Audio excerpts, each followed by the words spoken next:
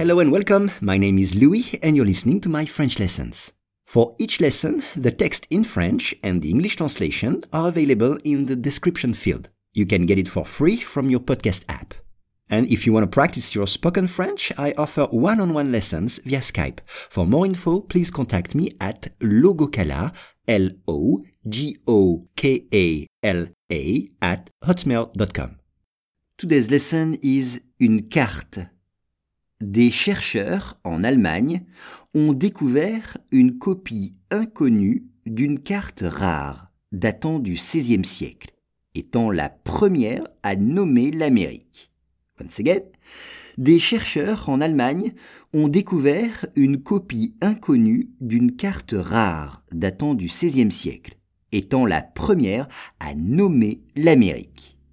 On commence avec des chercheurs, researchers, des chercheurs. Exemple, des chercheurs travaillent dans un laboratoire.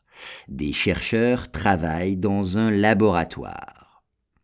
Ils ont découvert, ils ont découvert une copie. Une copie. Attention, en français, copie prend IE à la fin. Une copie. COPIE. Exemple, j'ai une copie d'une lettre écrite par Louis XVI. J'ai une copie d'une lettre écrite par Louis XVI. Ce qui veut dire que je n'ai pas la version originale. Je n'ai que la copie. C'est ça, une copie. Ce n'est pas la version originale. C'est une copie. La copie inconnue. Inconnue, unknown en anglais. Une copie inconnue, an unknown copy. Exemple, je ne connais pas cet homme. Pour moi, il est inconnu. Je ne connais pas cet homme. Pour moi, il est inconnu. Ou bien, c'est une adresse inconnue. Je ne peux pas vous aider. C'est une adresse inconnue. Je ne peux pas vous aider. Une carte, map, une carte, map. Exemple, sur une carte, on voit que l'Afrique et l'Amérique du Sud s'emboîtent, que l'une entre dans l'autre si on les rapproche.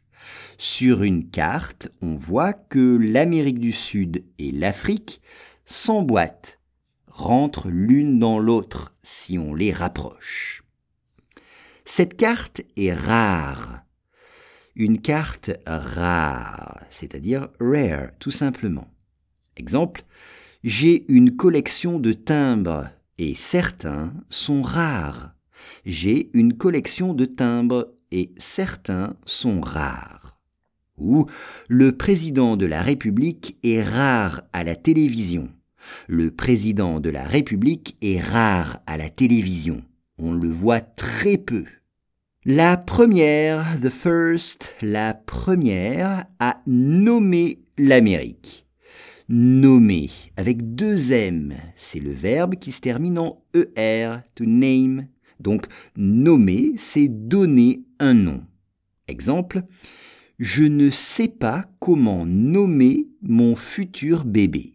Je ne sais pas comment nommer mon futur bébé. Ce qui veut dire, je ne sais pas quel nom lui donner.